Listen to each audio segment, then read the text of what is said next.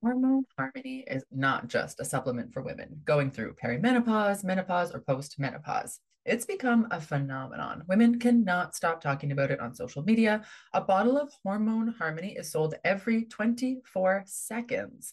Happy Mammoth, the company that created Hormone Harmony, is dedicated to making women's lives easier. That means using only science backed ingredients that have been proven to work for women. They make no compromise when it comes to quality, and it shows.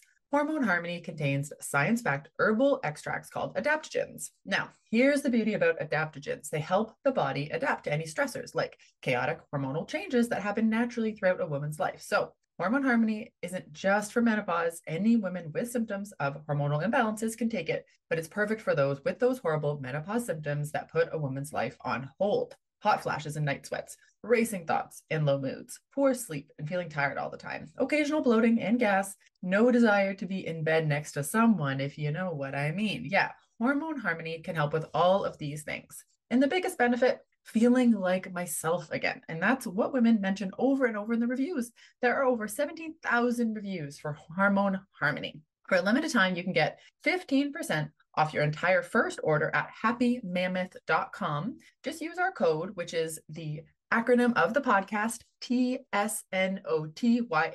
at checkout. That's the podcast acronym at checkout at happymammoth.com. Calling all memoirists. I'm so excited to let you know that I've put together an incredible all about memoir lineup for Saturday, the 11th of May from 10 a.m. to 5 p.m. Eastern Time, in which 6 amazing speakers guide you through everything you need to know to write a memoir that will sell. You'll get opportunities to ask questions of best-selling memoirists, while also standing a chance to have your query letter live critiqued during the webinar. To see the awesome lineup and to register, go to biancamarais.com. There's an early bird promotion for the first 50 delegates who sign up. Come and join us and get your memoir groove on.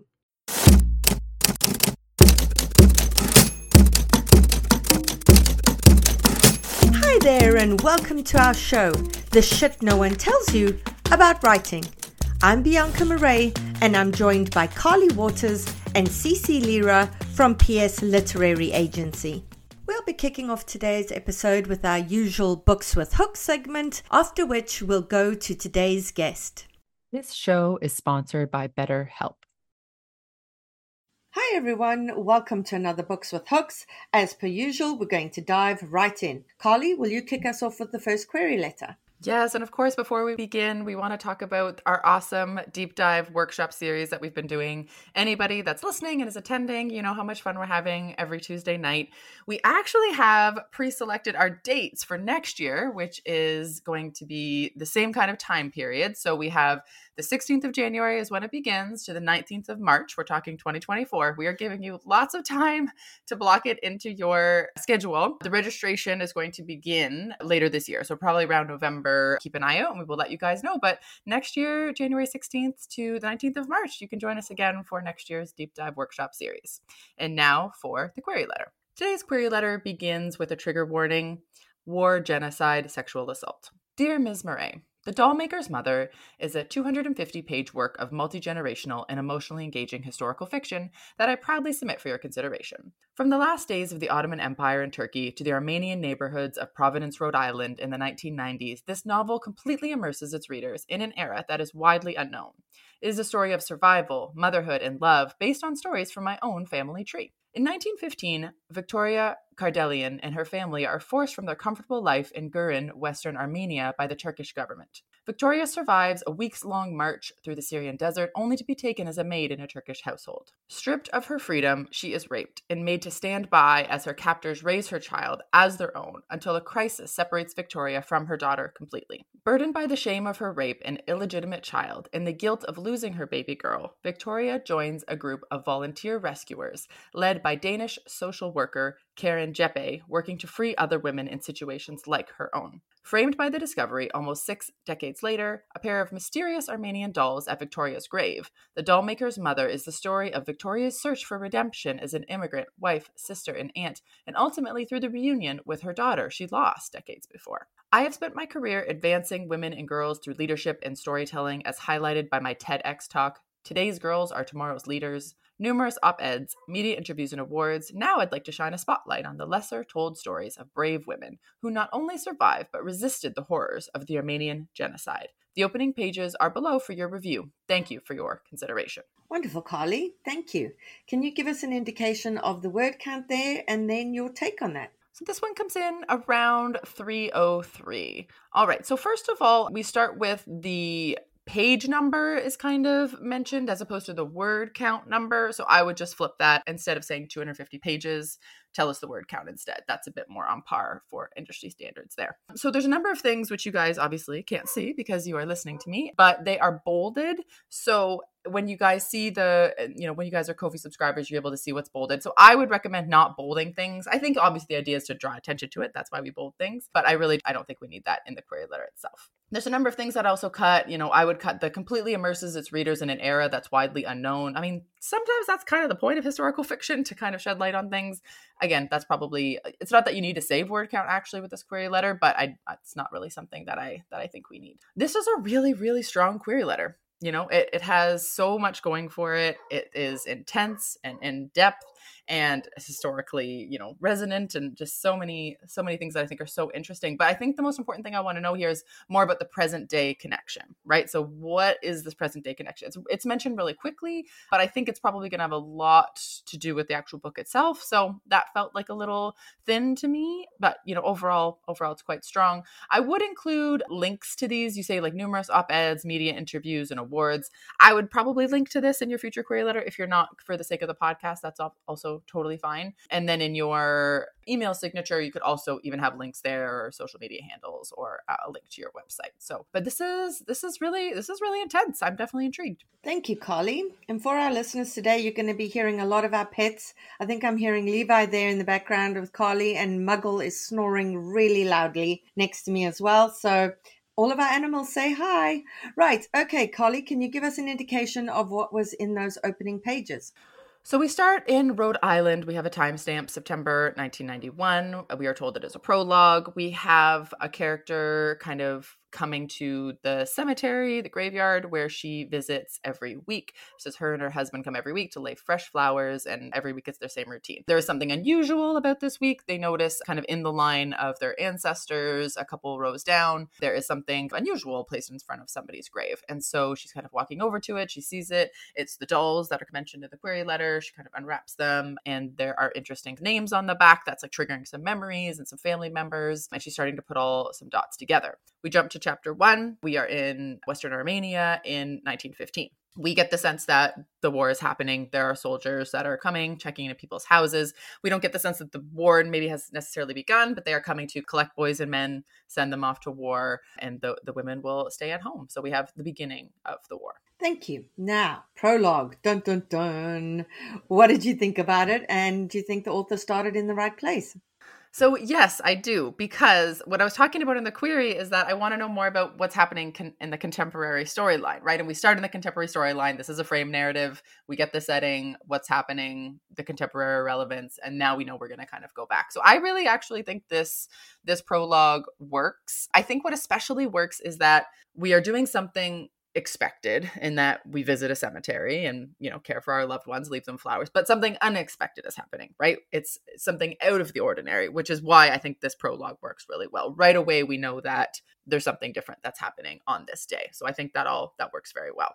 In the prologue, though, we do slip into the past, a little bit of backstory, some explaining, who they're visiting at the cemetery. I honestly don't think we need to do that. I really would just encourage them to stay in the present as much as possible.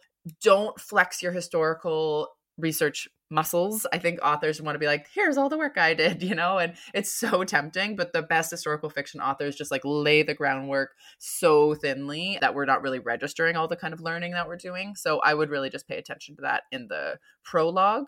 Regarding chapter 1. So we have a little bit of like weather. This author, I think both in the prologue and in chapter 1, I made some notes about making references to weather. That's something that I definitely think we should be cutting. There's a lot of other ways to kind of denote weather, such as like the layer of clothes that someone is wearing, the type of boots that they're wearing. Like there's other ways to convey weather instead of saying like, exactly what's happening with the light rain in the air is what this person says. So one of the most important things I think is that we need to understand the level of danger. And I think these opening pages build towards it. I obviously don't have a large sample, but we really need to explore the sense of danger. Is it imminent? Is it passive? We get a sense that, there were Turkish soldiers kind of coming through. They had left some scraps and like the dogs were eating them, that sort of thing in terms of like food leftovers.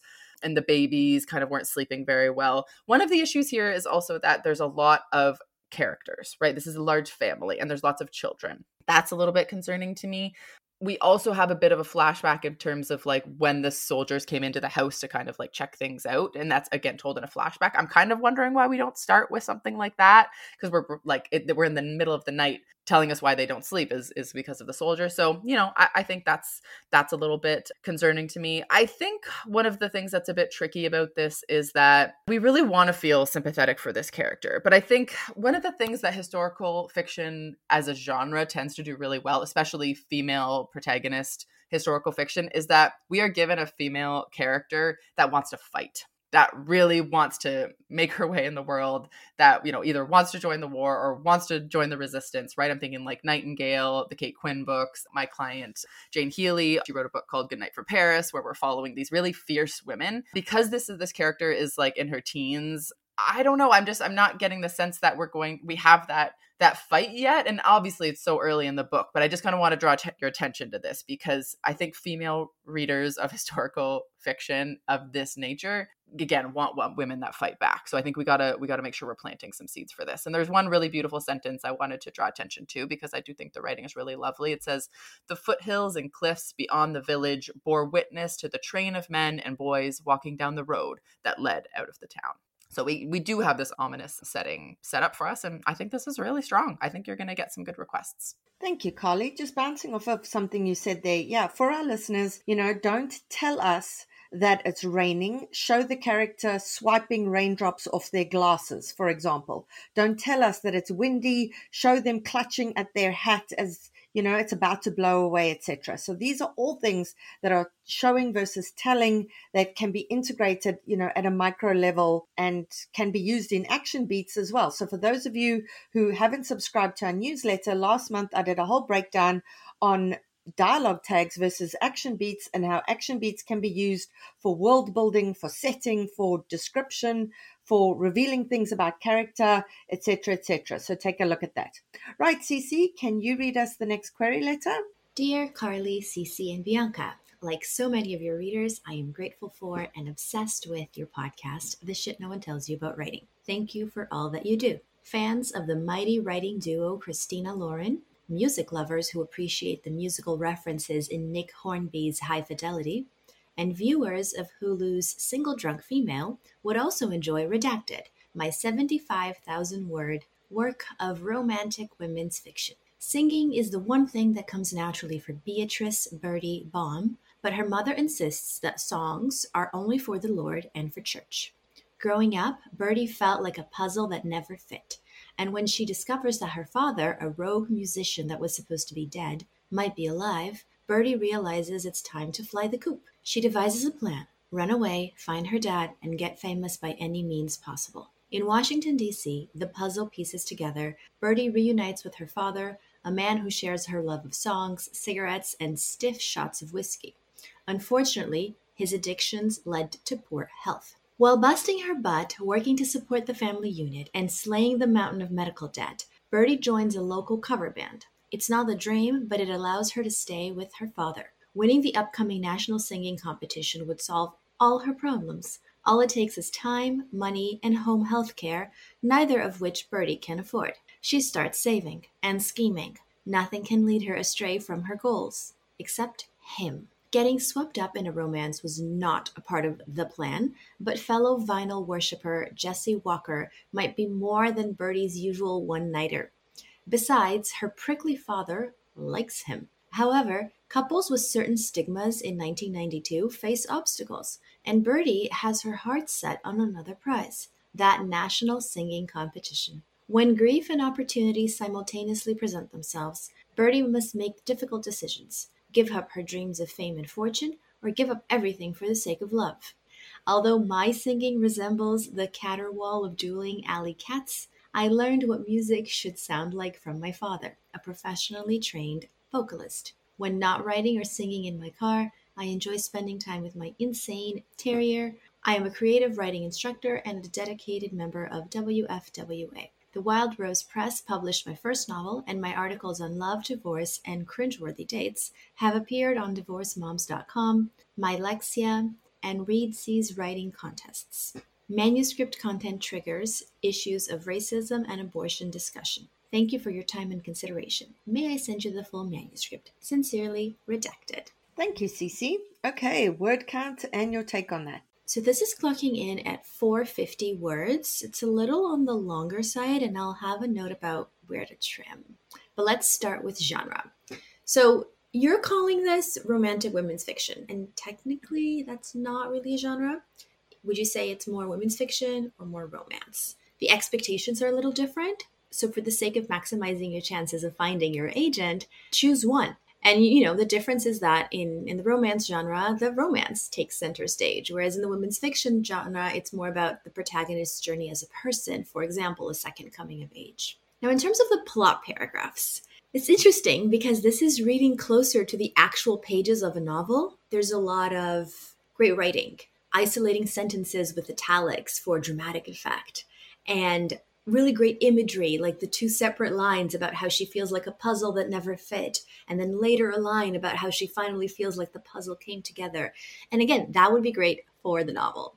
For the query letter, keep it simple, introduce the character, give us the inciting incident, plot escalation, major dramatic question.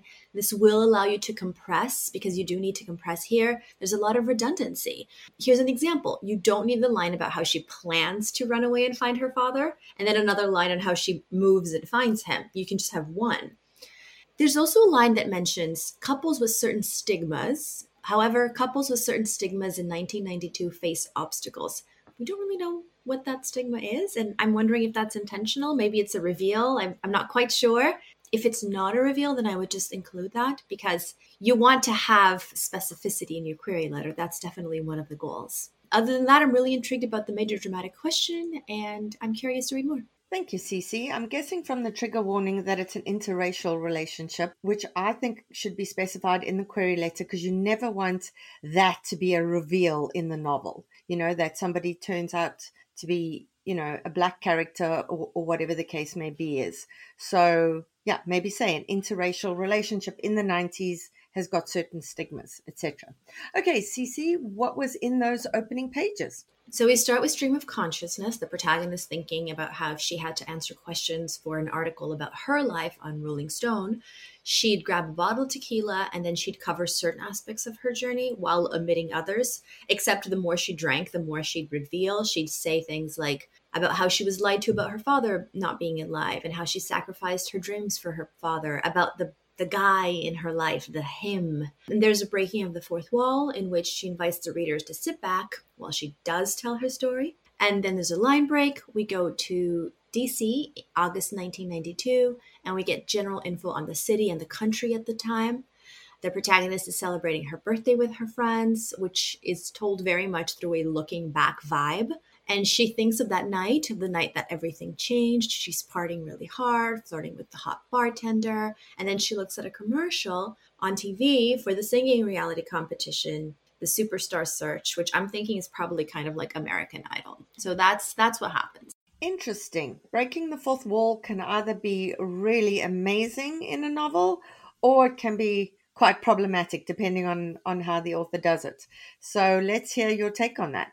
So that is actually my second note. I'll start with my first, which is, okay, so the author was very sneaky here because it says chapter 1, right? But that first part before the first line break, that is a prologue, okay? It is a sneaky, sneaky prologue because it's essentially like a telling prologue, right? When the author's talking to the reader and saying, look, this is my story. I'm going to tell you about it. It's a little crazy. Here's what happens.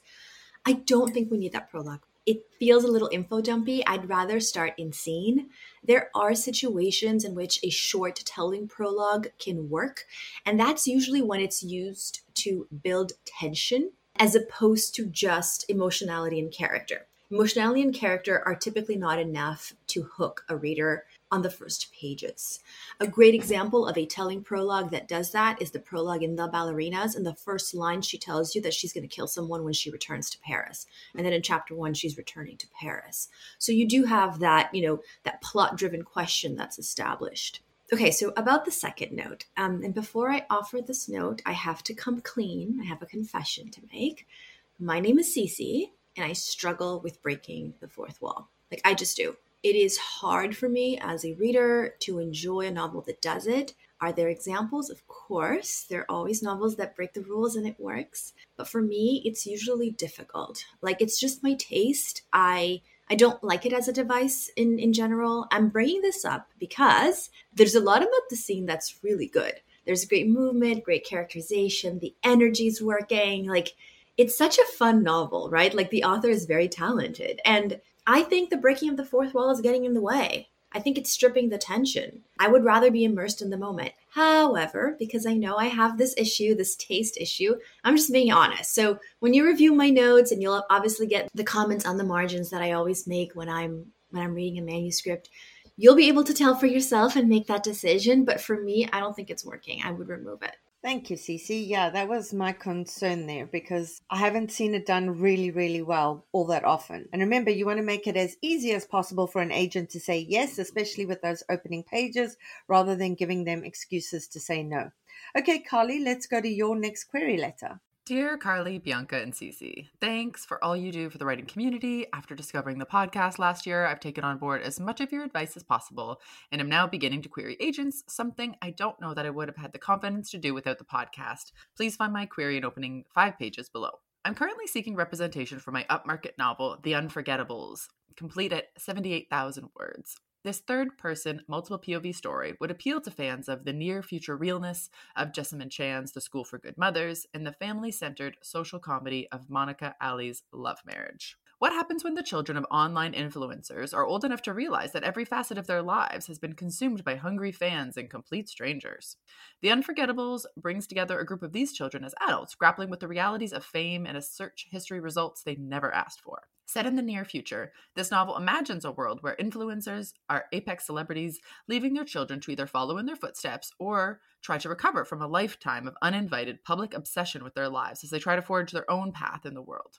After years of online comparisons to a sister she can never measure up to and rebelling against appearances on her mother's hugely successful parenting blog, 16-year-old Hope runs away to the city. 20-something adds, issues social media and social interaction in general, as he tries to maintain a quiet life and build a career in the government, distancing himself from the publicly polyamorous parents who live-streamed his birth to a global audience. Blue joined her mother in the family business and was happy with her life as a uni student and second-generation influencer until a family secret gets them both #canceled. Then there's Greg, who wakes up with 3.2 million followers, a famous YouTuber for a girlfriend, and no idea how he got them or if he even wants them, after an extreme sports stunt gone wrong. Adverts for a newly created secret support group finds Hope, Ads, Blue, and Greg meeting every week in the Dowdy Community Hall of St. Bartholomew's Church. It is a safe space to vent about the struggles of secondhand fame and a respite from the families who made them famous in the first place. When someone tips off the press about the group's existence, they're once again thrown back into the public eye. Could it be Blue trying to take the heat off her family drama?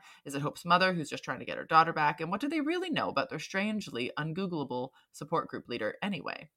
The group find they have to work together if they want to figure out who put them back in the spotlight. Through flashbacks, the present day, we learn how influencer culture has affected each member in the relationships of their parents. This culminates in the Noise Awards, the Oscars of the influencer world, where it's time for a showdown with the culprit and finally set the record straight about their overbearing families and the millions of fans watching them at home. I'm a British writer and social media marketer living and working in San Francisco, which I've called home since 2014. Previously published works include personal essays and culture pieces for The Bold Italic, Crack, Stylist Magazine, The Insecure Girls Club. The Unforgettables, written in English, is my first novel. Thank you for your consideration. Redacted. Thank you, Carly. Okay, word count. And what was your take on that? All right. So if I cut the little preamble at the beginning, we're still at 530 words. I think everybody listening could probably tell that was a bit of a longer one there.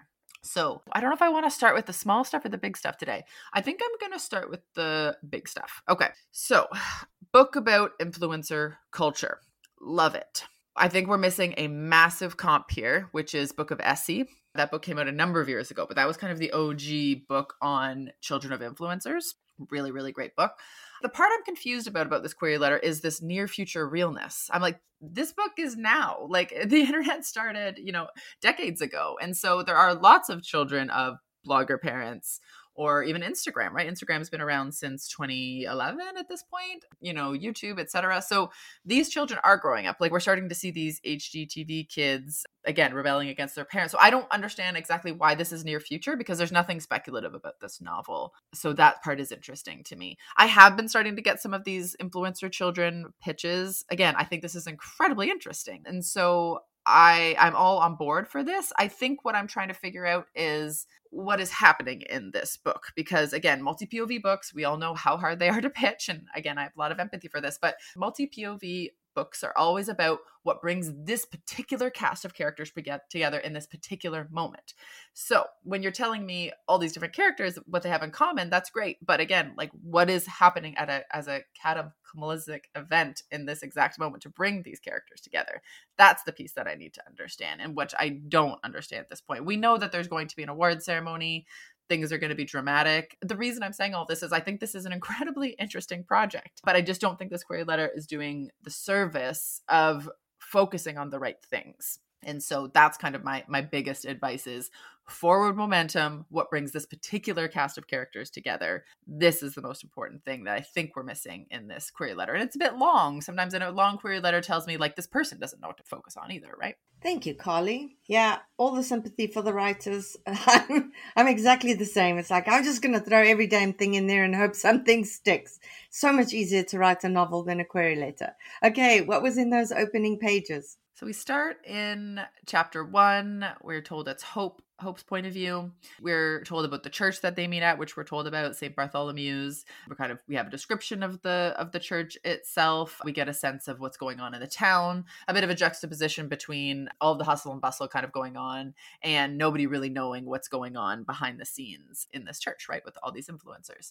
So we have our third person, which everybody knows, and we have one of the characters leaving the church, kind of walking out, and then all of a sudden we see like a TV news anchor kind of van open up with like cameras and TV, film crew kind of trying to capture these people leaving this meeting. And then we jump back to 3 weeks earlier. 3 weeks earlier, our main character, who we've been told about, she is at her house with her family. We're told it's her sister's birthday, the one that she has some competition against. And her mother is doing a big like blog, YouTube thing about the sister's birthday, and none of the family members are there. So it's kind of supposed to show exactly how ridiculous the performative element of social media can be. And she's texting with her friend saying, like, do you want to go to the movies? Like, I want to get out of my house. And the friend isn't there, so she can't leave. And then she escapes and goes to the park, and then we're done. Thank you, Carly. I'm getting vibes from the TV show. It's about a mother who has 3 children, one who tried to be a dancer, one who's trying to be an actor. They're the older kids and their careers haven't gone well. And then the youngest kid is like Justin Bieber, posts something on YouTube and suddenly launches as a singer. It's really funny and the social commentary is on point. Okay, so what was your take there, Carly? I haven't seen this and now I want to. So my big question here is kind of around the age of our character. So we are told that she is 16, but it was third person point of view, right? And so we have this distance, which again, it's being pitched as up market, which I understand. I'm concerned though, we're starting in a very 16-year-old point of view, which is she's frustrated with her parents, calls her friends to go to the movies. Like, to me, nothing about these opening pages says this is an adult novel. I get the sense that we want to critique influencer culture. You can critique influencer culture in a YA novel. So I don't get the sense, again, that this has to be adult fiction. That's kind of one of my main concerns here. Another thing is we're focusing a lot on this building, the St. Bartholomew's Church. If this is meant to be a character, one of those settings where it's like this church has a lot to do with so much, especially with third person, is the church kind of the narrator of the book, right? There is a lot of things we can play with this concept. I don't think this is fully realized because how it's coming off is just that we're talking a lot about the church, in the first few pages, which again, I want to focus on the forward momentum of the actual book itself. I'm almost wondering with our chapter 1, whether you should say 3 weeks earlier, because in the next chapter you say 3 weeks later. And so to set that expectation that like something is building and something is happening, I think that could be useful to kind of build up that tension. But we're already starting to slip into the past a little bit here, talking about the parents and their history of blogging and everything like that, which again, really need to work on forward momentum. That would be really important to me. In terms of just, housekeeping things, there was a big font change. We were in Arial and then we switched to Calibri at some point. Obviously that stood out to me and caught my eye and wondered what we were copying and pasting and why. So obviously just do a last minute change before you submit. But yeah, I feel like this project still has to figure itself out. I feel like it doesn't know what it is yet. And that's not a problem, but I really think we have a little ways to go to figure out, is this actually an adult novel? Why is it in third person POV? Does it have to be in third person POV? Is it for adults? Is it for kids? What are you trying to say about influencer culture? And why is it slightly futuristic? I don't know. I think we have some figuring out to do. Thank you, Carly. Right, Cece, we're going to go to you for the last query letter. Dear Cece, I am sending you this query in the hopes it might fit the memoir submissions you're looking for, as indicated on your manuscript wishlist page. Title Redacted is a 90,000 word memoir by Redacted as told to Redacted. When a 15-year-old Redacted receives an unheard of invitation to travel to Moscow, Russia, to study at the world-famous Redacted Ballet Academy, she doesn't hesitate. For her, moving to Russia is a way to do something no one else has done, even if it means leaving her family in Texas and flying with an injured leg to a country on the other side of the world where she doesn't speak the language. Once in Moscow, Redacted thinks her life has finally turned into an actual fairy tale, accompanied by a Tchaikovsky soundtrack and an onion dome set sprung from the collective minds of centuries of Russian artists.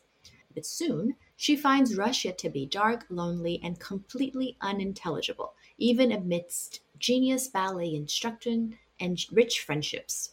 As her career takes off, Redacted must reckon her love for her adopted homeland and its world-famous ballet theaters with the danger of a place descending into corruption, totalitarianism, and eventually a genocidal war with its neighbor Ukraine.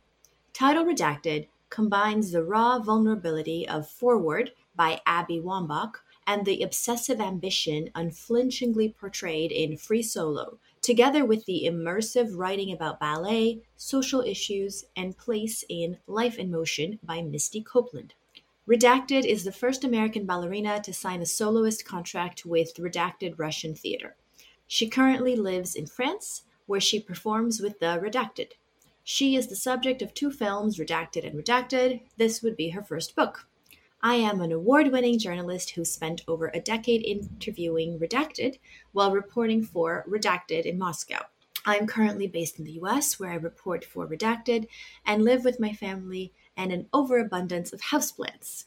This would be my first book. Thanks for considering our work. I would love to send you the full book proposal. Thanks, Cece. This makes me think of one podcast listener who reached out to say that for the first few times they listened to Books with Hooks, they wondered why so many titles were called Redacted, which really cracked me up. That was hilarious.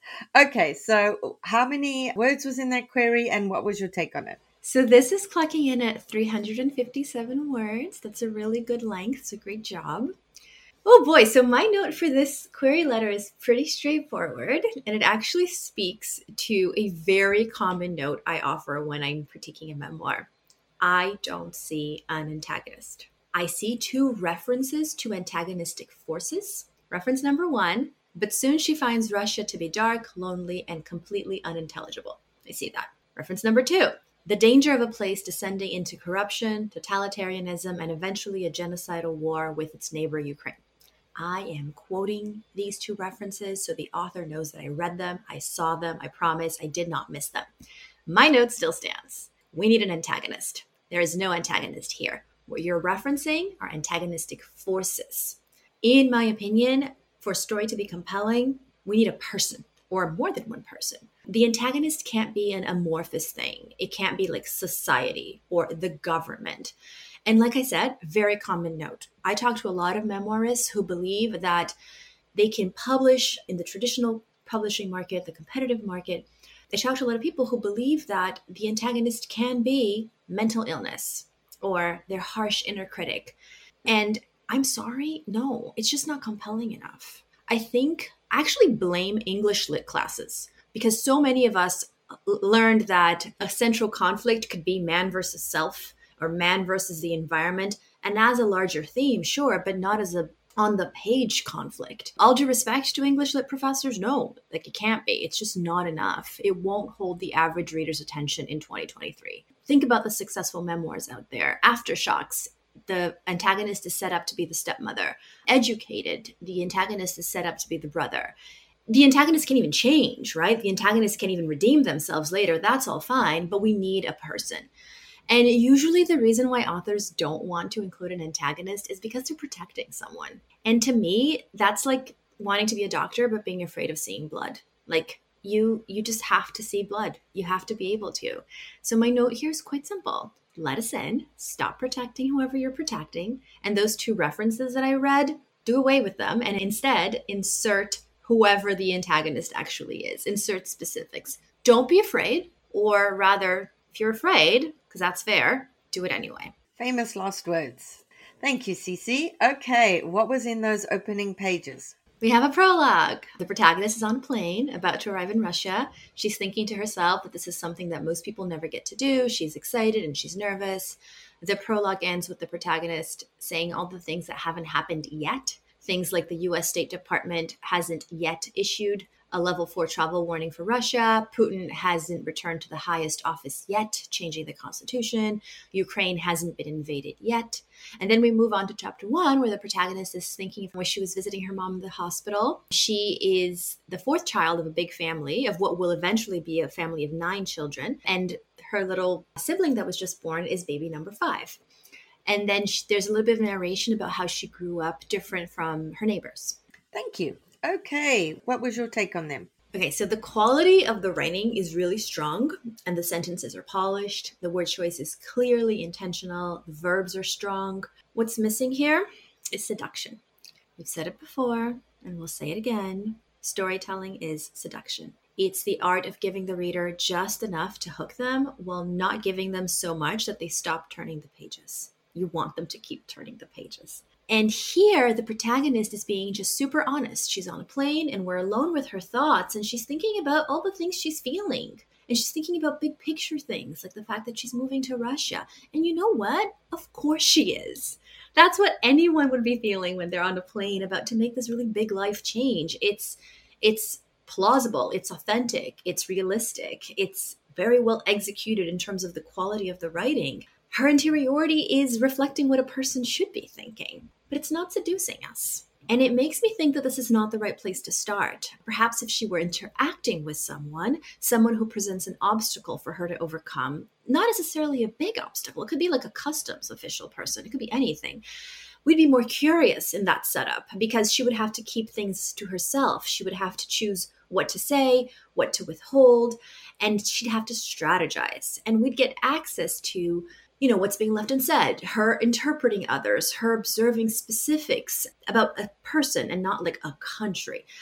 And when that happens, it's usually easier to find a way to build tension and to spark curiosity. I am actually quite pro prologues in memoirs because they often work. I don't think this prologue works though. So I'm not suggesting doing away with the prologue.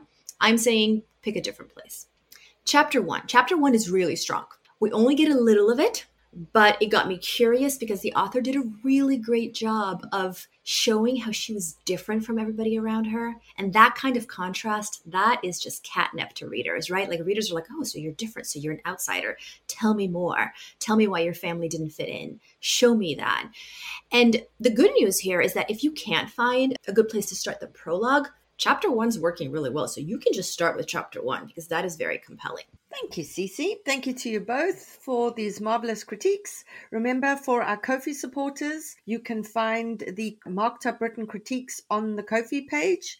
Every single week, we post them there just after the episode airs in the morning, so you can find all of that there. Right, let's go to today's guest. Did you know that 70% of all books are sold online via e-commerce? If you're an author wondering how you can get some of that market share, this is for you. Hi, I'm your co-host, Carly Waters, and I'm here to tell you how writers can work on their author brand to build an audience and convert those followers into book buyers.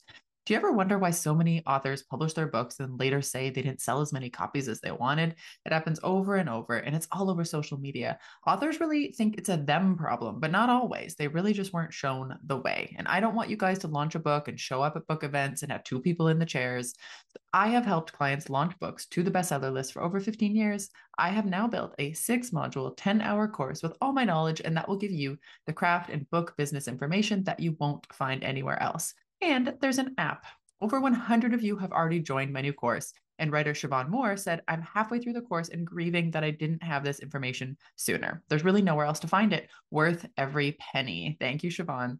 If you want all that info and everything that will change the course of your writing career, go to carlywaters.com/course to learn more and use discount code POD15 for the month of April at checkout. That's POD, P-O-D 15 at checkout over at carlywaters.com/course. Hi, everyone. This is Cece. If you're a fan of books with hooks, then you've probably heard me use the term interiority. I often catch myself saying things like, these pages need more interiority, or the interiority here needs work. And that's because interiority is a super important element of storytelling. It's what makes books unique. But as it turns out, a lot of you have questions about what exactly is interiority and how to properly weave it into stories, which is why I'm teaching my popular Writing Interiority class in a new 2-day format. We'll meet on Thursday, June 6th at 8 p.m. via Zoom to cover all things interiority, including the difference between interiority and emotions, how interiority is different from telling, how to leverage interiority into plot points, how to strike a balance between interiority and mystery, and more. And then we'll meet again for a live cozy Q&A session on Monday, June 10th, also at 8 p.m. via Zoom, in which you'll have the opportunity to turn your camera on if you choose. If you're interested, check out the link in my bio on Instagram, and I hope to see you there. Today's guest grew up in both London and Los Angeles and worked at Sony Music before starting the clothing brand London Loves LA. She lives in London with her husband James and their dog Rocky. The Comeback was her first novel, and Before We Were Innocent is her second. It's my pleasure to welcome Ella Berman back to the show. Ella, welcome back. Thank you so much for having me. I'm so excited to be back. You know, I loved your first novel, and I'm always nervous to read a sophomore novel because you're never quite sure. It's called the sophomore slump for a reason. So I was a bit nervous to pick up, and Before We Were Innocent. And then I picked it up and oh my God, I tore through it. It was absolutely amazing. So you've completely nailed that. For our listeners, I just want to give you a description. So I'm going to read you the blurb copy. A summer in Greece for three best friends ends in the unthinkable when only two return home in this new novel from Ella Berman. 10 years ago, after a sun-soaked summer spent in Greece, best friends Bess and Joni were cleared of having any involvement in their friend Evangeline's death. But that didn't stop the media from ripping apart their teenage lives like vultures. While the girls were never convicted, Joni, ever the opportunist, capitalized on her newfound infamy to become a motivational speaker. Bess, on the other hand, resolved to make her life as small and controlled as possible so she wouldn't risk losing everything all over again. And it almost worked. Except now Joni is tangled up in a crime eerily similar to that one fateful night in Greece. And when she asks Bess to come back to LA to support her, Bess has a decision to make. Is it finally time to face up to what happened that night, exposing herself as the young woman she once was and maybe still is? And what happens if she doesn't like what she finds? Dun, dun, dun. So can we talk about the inspiration for this one, Ella? Because it feels like a story kind of taken from the headlines. Yes, of course. So after I wrote The Comeback, I kind of ignored everyone's advice, which is to start working on your second book while the first, before the first one comes out. And it meant that I just felt kind of completely paralyzed at the thought of starting a new project. And I think I felt so attached to the first book, I guess, as you said, you throw everything into your first novel. So it does mean that the second one, especially if written quickly afterwards, can kind of sometimes feel a bit sparse. So I was in the middle of the pandemic and I'd started working on a second book, which kind of felt like a reaction against the comeback. It was very plotty, very light on, character psyche. And I think maybe a reaction to the pandemic as well. I just wanted escapism. So I went very plot driven and I made the big error of letting my plot drive my characters as opposed to the other way around. So I'd actually finished 2 drafts of that book. And I was just feeling like I was back at square one and I knew something wasn't working. And my mum dropped over my teenage diaries, which I started reading. And I was just instantly struck by the kind of intensity within the pages and like just how, especially when something had to do with my friendship group, it just everything felt so critical and important. And, some of the stuff I was writing as well, because it's all unfiltered, it was, fairly, I'm going to say gloriously unhinged is the word I'm using to describe it. And I was thinking that, if anything had happened at that age, and for whatever reason, my own personal life or diary entries or a little later, my Facebook posts and messages were made public, like how many of us would emerge unscathed from that, So it wasn't so much a particular case of this type of falsely accused angle. It wasn't like a specific case that inspired me, but I just feel like the vilification of every type of woman in the media is just so prevalent even now. And this is a very roundabout way of saying it was a culmination of everything. That I think it just provided the emotional entry point. I love what you said about making the mistake of letting the plot drive your characters, because this is something we talk about all the time. And actually, on our one deep dive workshop series, we had Claire Lombardo, author of The Most Fun We Ever Had, speak to us about characterization, because it's so incredibly important. And writers keep getting told you need an amazing hook. It's not enough to write a good book. It needs to have an amazing hook so that the comps are clear, etc., etc. And so writers now are tending to focus more on the hook, on the plot, than on characterization. But if you manipulate your characters through the obstacle course of a plot, they end up just feeling hollow. And the problem is that's what readers connect with. They connect with character as opposed to connecting with plot. Plot keeps them turning pages, but they connect with character. I completely agree. Yeah. And I think I understand why there is this desire for a hook, because, there's very few books that can cut through just, on the basis of beautiful writing and word of mouth. So I understand even describing this book to people has been so much easier than describing The Comeback, for example, my first book, because that was sort of well, it's sort of about this woman coming to terms, whereas this one, it is about the same things, but I can really focus on this falsely accused angle, and instantly people are like, oh, and compare it to real life cases, or they're saying, oh, and they're instantly in. So I think, I don't know, for me, a way sort of around it is to come up with a hooky idea and then write quite a sensitive deep dive into the psyche of the character going through it, if that makes sense. So I do want the books I write to be page turners and propulsive, but I also want them to be, authentic and sensitively drawn. And I think, like we spoke about last time, I want it to be, because I do write about quite intense or serious subjects, I want it to be true to the experience of people going through similar things. And this book's, a lot of it is about the main character sort of experiencing a world view changing event as a teenager, which then, has shaped the rest of her life. So I think it's finding the hook within that. If that makes sense? But yeah, I'm completely with you on the not having the plot drive the characters. Yeah, and certainly not sacrificing characterization for plot. So this is a single POV dual timeline novel. Some of the action takes place in 2008 and some of it in 2018. Can you speak a bit about that in terms of the challenges it presented And if you had to first figure out everything that happened in 2008, write that whole story before you could come to the future, or if you were going, okay, I kind of have an idea of what happened and I'm able to go backwards and forwards in this timeline? I think the 2008 storyline came to me a lot easier than the 2018 storyline. I didn't write it consecutively, but it sort of unfolded in a way that I expected it to, if that makes sense. There were small changes that I'd go back and make, but that wasn't as difficult for me. Whereas for some reason, I struggled a lot more with the present storyline.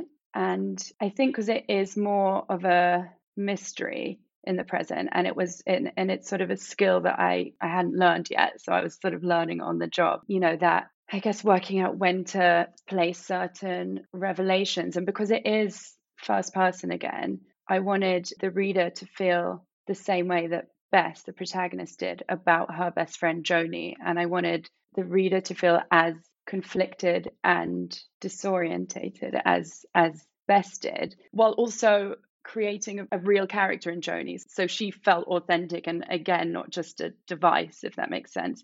So it was a lot more complicated for me writing the 2008 storyline. And also something that my editor really helped me with the dual timelines was constantly trying to tighten them so that they reflected each other, if that makes sense. Yeah, it was just, it was exciting for me because I was learning like a whole new skill. It was a lot trickier, especially the mystery element. So for our listeners, when you have the kind of story that is so dependent on backstory, so there's something that happened in the past and now the characters are grappling with it now. You could go multiple ways. You can have it all in the present day timeline and then you have flashbacks to the past. You could do what Ella did, which I think was much better, is you have this dual timeline narrative. But then, of course, you're always at risk of the past story being so much more interesting, so much more compelling than the present day story. So the challenge there is to make the present day story just as page turning, just as propulsive. And that's something that Ella did really, really well. So for those of you who are working on this kind of dual timeline narrative, pick up this book to see how she was able to have this parallel pacing, these two stories that were sort of unfolding at different times, but were woven together, right? So I have a few questions about that. One is, were you ever tempted to write from both Bess's and Joni's perspectives, or even from all three of the girls' perspectives, or was it always just from Bess's? That was it. You were like, I'm writing from this one perspective. It was always from Bess's. And I think that the reason for that is, I think because I write in first person and it's a very sort of like intimate method of writing, I don't think the story would have had the same mystery if I'd written from Joni's point of view as well. And I think so much of it is Bess's perception, misguided or otherwise, of her friendship that drives the story and the conflict. So I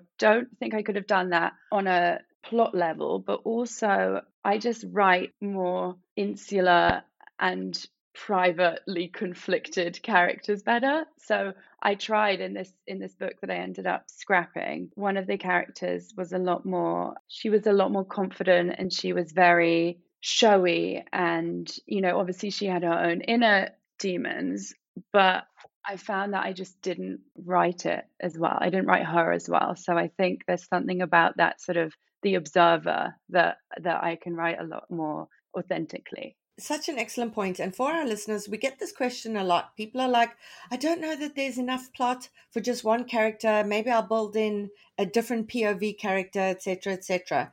With this kind of story, it is so reliant on Bess not knowing what's going on in Joni's mind. Is Joni being honest with her? Is Joni lying? What's she hiding from her, etc.? And had Ella written from Joni's perspective, all of that tension, all of that mystery would have been taken out, unless she wrote Joni as a really unreliable narrator where we were like, can we believe Joni, or should we be skeptical, etc.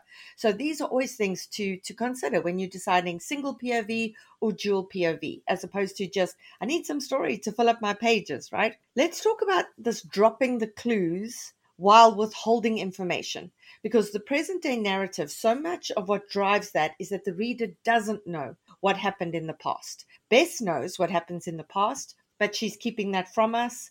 And we keep turning the pages to go, okay, what the hell happened back in Greece? And that kind of drives the narrative forward. The problem with that is there are times that the reader can feel manipulated. And I myself have thrown books across a room when I'm feeling overly manipulated. And I know you say you come to writing intuitively, so I don't imagine that this is something you mapped out in terms of plotting. But what advice do you have for our listeners in terms of planting those curiosity seeds without giving too much away and without pissing the reader off with the manipulation? I think that's such a good question. I'm not sure that I have an answer for it. I think that I tried to let the 2008 storyline unfold quite naturally. Like there's only a few instances where I inserted a sense of foreboding for what was to come. And I don't know, but I think if I'd done too many of those, it might have got a little frustrating for the reader. I mean, it still might be frustrating, the past storyline, but I think that I just try to include enough that the events meant something to the reader. So enough backstory in the backstory that, the reader felt invested in the stories of these women, these young women, but I didn't want to keep it going for too long.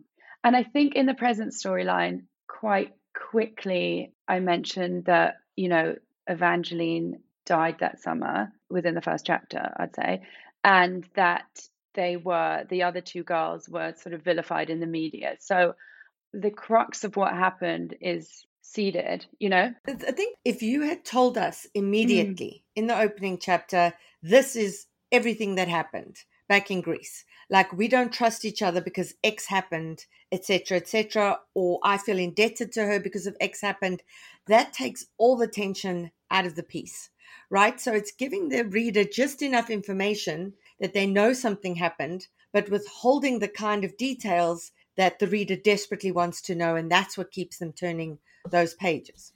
Yes, I think it's important to give enough information in every chapter. So you want the reader to learn something new and you want it to drive forwards in every single chapter without giving too much away, if that makes sense. But I definitely wanted the reader to know enough about these characters and their stories and how they'd got to this point to feel invested in what happened to them in the future. And I think I didn't want to include anything that felt boring to write and would feel boring to read as a result, so I figured that if I felt passionately about something or that it should be included, then that would come across in the writing process, and then hopefully the readers would feel the same. Yeah, and you forced us as readers to do quite a lot of heavy lifting, which I love. I hate being spoon-fed things in a novel. I want to be theorizing. I want to be actively participating in the story that I'm reading.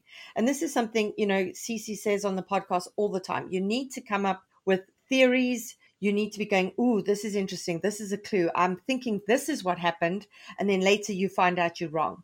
And that was done so expertly here because a lot of the times I had to decide, am I going to give Bess the benefit of the doubt? Is she a reliable narrator? Is she an unreliable narrator? Did she do something awful and then got vindicated anyway? Or were they really innocent, which is why they, didn't spend their lives in prison? And these kinds of questions that I was theorizing throughout got me so tangled up in the psyche of the character that it was amazing because I was trying to psychoanalyze her the entire time. I'm looking for clues. I'm like, Bess, what's going on here, honey? What's this? What's happening?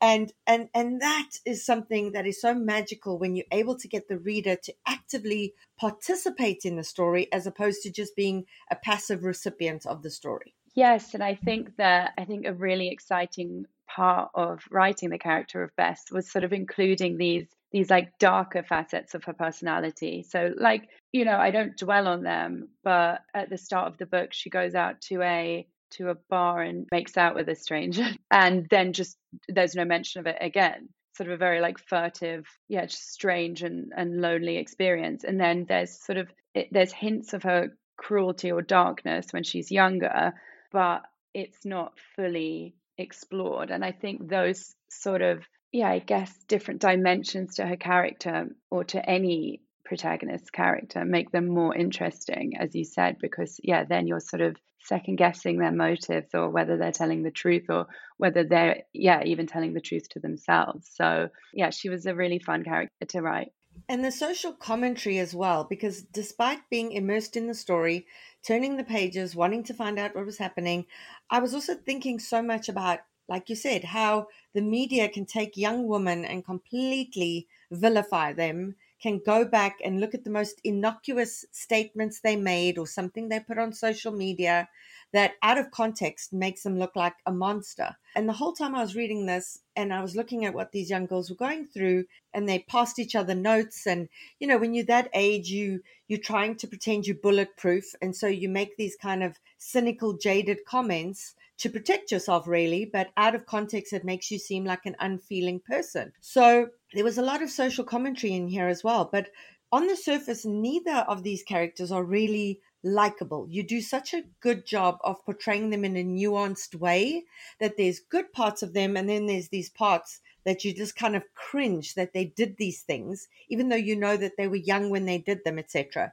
So how are you able to do that balancing act where the character is both someone that the reader is getting invested in and they're rooting for them, but at the same time they kind of cringing at the awful things that they've done? Well, thank you so much, first of all. But I think for me, a big part of that is including enough backstory that almost anything can be forgivable. And I think, it's something that I explore both in this book and The Comeback. For better or for worse, once we think we know someone's heart or their childhood traumas or woes, we think we can explain their present. And I think I'm not sure where I stand on, how forgiving we should be of people just because of what they went through in the past. But I know that, with your friends, often you can give them a pass because they're doing this because this happened to them a year ago, 10 years ago, 20 years ago.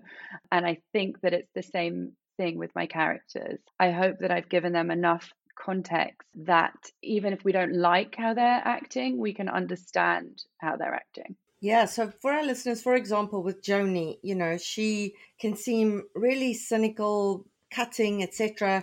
And then we find out that she has had this very miserable childhood with a father who just left, a mother who, was struggling with the fallout of all of that. And then even that makes sense in Joni's present day narrative because she's now flipped this all around. She's become this public speaker. And it makes sense that someone whose father left and they never felt seen by their father or supported by them kind of turns to strangers on the motivational speaking circuit to adore them and fill this gaping void where she must have always thought, what's wrong with me? Why did my father leave? Why couldn't he love me? And now she's getting all the love of all these strangers in her present day occupation. So it's so important how these kind of character misbeliefs and their backstory kind of explains their behavior and the psychology of them along the way. Was that something that you were paying a lot of attention to while developing Joni, for example? I think so, yes. I think I've said before that my characters, they come to me at like a certain point in their lives. So both Joni and Bess, I thought about them in the present first. And then I sort of go backwards and unravel what happened to get them to those points in their lives. And, they're kind of polar opposites in the 2018 storyline because Bess has made her life very small and she's living a very isolated existence, whereas Joni has, seemingly made her life very big. And yet she is this motivational speaker. I think it feels like it feels quite intuitive, but I think as writers, if you're interested in people, which presumably most of us are, like you are, a huge part of that is someone's motivation and their childhood. And even if you don't include that in the book, I just think it's important to have an idea of what that is and what their, the pivotal moments in their lives were. So with Joni's parents, as you mentioned, I think her dad leaving is mentioned 3 times in the book. So it doesn't get its own chapter. It doesn't even get its own scene. It's just sort of just something that Bess is aware is happening and that could have shaped Joni or could be shaping her. But it's just more for me to know that was, a hugely pivotal thing. And it makes sense then for the reader how she acts, that she acts the way she does. Yeah, and it makes sense that Bess only knows about these things fleetingly because Joni is kind of a closed book, right? She doesn't like to make herself vulnerable. She doesn't want her friends to know that this has happened to her because she's ashamed of it. And so that makes, complete sense there as well. But I think what the readers connect with a lot here is their vulnerability. I think I can't imagine any woman reading this and not feeling some form of sympathy to them when they think back to, like you say, their girlhood diaries, their teenage diaries, the things that felt so huge and so important while, your brain chemistry is still developing. And you look back on these things and you cringe at them and you kind of just go, thank God that didn't happen to me, because God knows what the press would have been able to sort of, dig up. I just thank my lucky stars every day that I was not a teenager while there were cell phone cameras. So there's that as well. I often think exactly the same. Yeah. And even now, I think if my texts were ever, read out in a court, I don't think I'd come across great. So I know that when that bad art friend broke, the bad art friend sort of story, where that whole writing group's WhatsApps were shredded to look for evidence, etc., and to look at every sort of bitchy thing anyone said. I know my writing group at the time was like, okay, let's just delete our whole thread right now because we're going to look like monsters when these things are taken out of context. Honestly, yeah. But I mean, I think it's something that's been around for literally as long as humans have, but it's just unfortunately now recorded and in written form.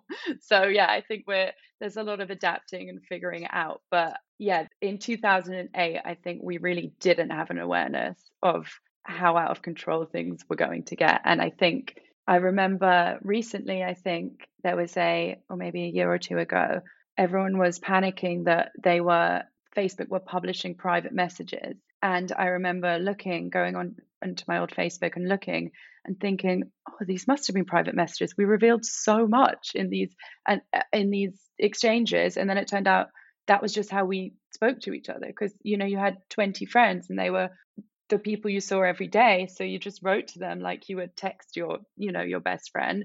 But we didn't realize how just, out of control it was going to get. So I think setting it in 2008, it was just a very pivotal turning point between us, having access to these sort of social networks before we understood the, capabilities of them and risks. Hence the awesome title, Before We Were Innocent. So yeah, 100%. Ella, it was so lovely chatting with you. For our listeners, go get Before We Were Innocent. Like I say, an amazing character study, nuanced characters, wonderful exercise in pacing, in the dual timeline narrative, and just a propulsive read. So we look forward to seeing what you do next, Ella. And that's it for today's episode. I hope you'll join us for next week's show. In the meantime, keep at it. Remember, it just takes one yes. Calling all memoirists.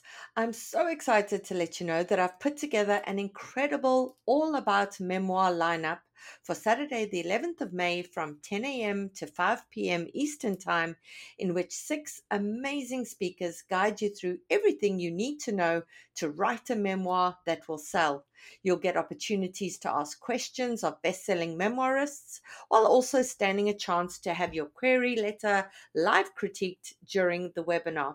To see the awesome lineup and to register, go to biancamarais.com. There's an early bird promotion for the first 50 delegates who sign up. Come and join us and get your memoir groove on. Calling all memoirists. I'm so excited to let you know that I've put together an incredible all about memoir lineup for Saturday, the 11th of May from 10 a.m. to 5 p.m. Eastern Time, in which 6 amazing speakers guide you through everything you need to know to write a memoir that will sell. You'll get opportunities to ask questions of best-selling memoirists, while also standing a chance to have your query letter live critiqued during the webinar. To see the awesome lineup and to register, go to biancamarais.com. There's an early bird promotion for the first 50 delegates who sign up. Come and join us and get your memoir groove on.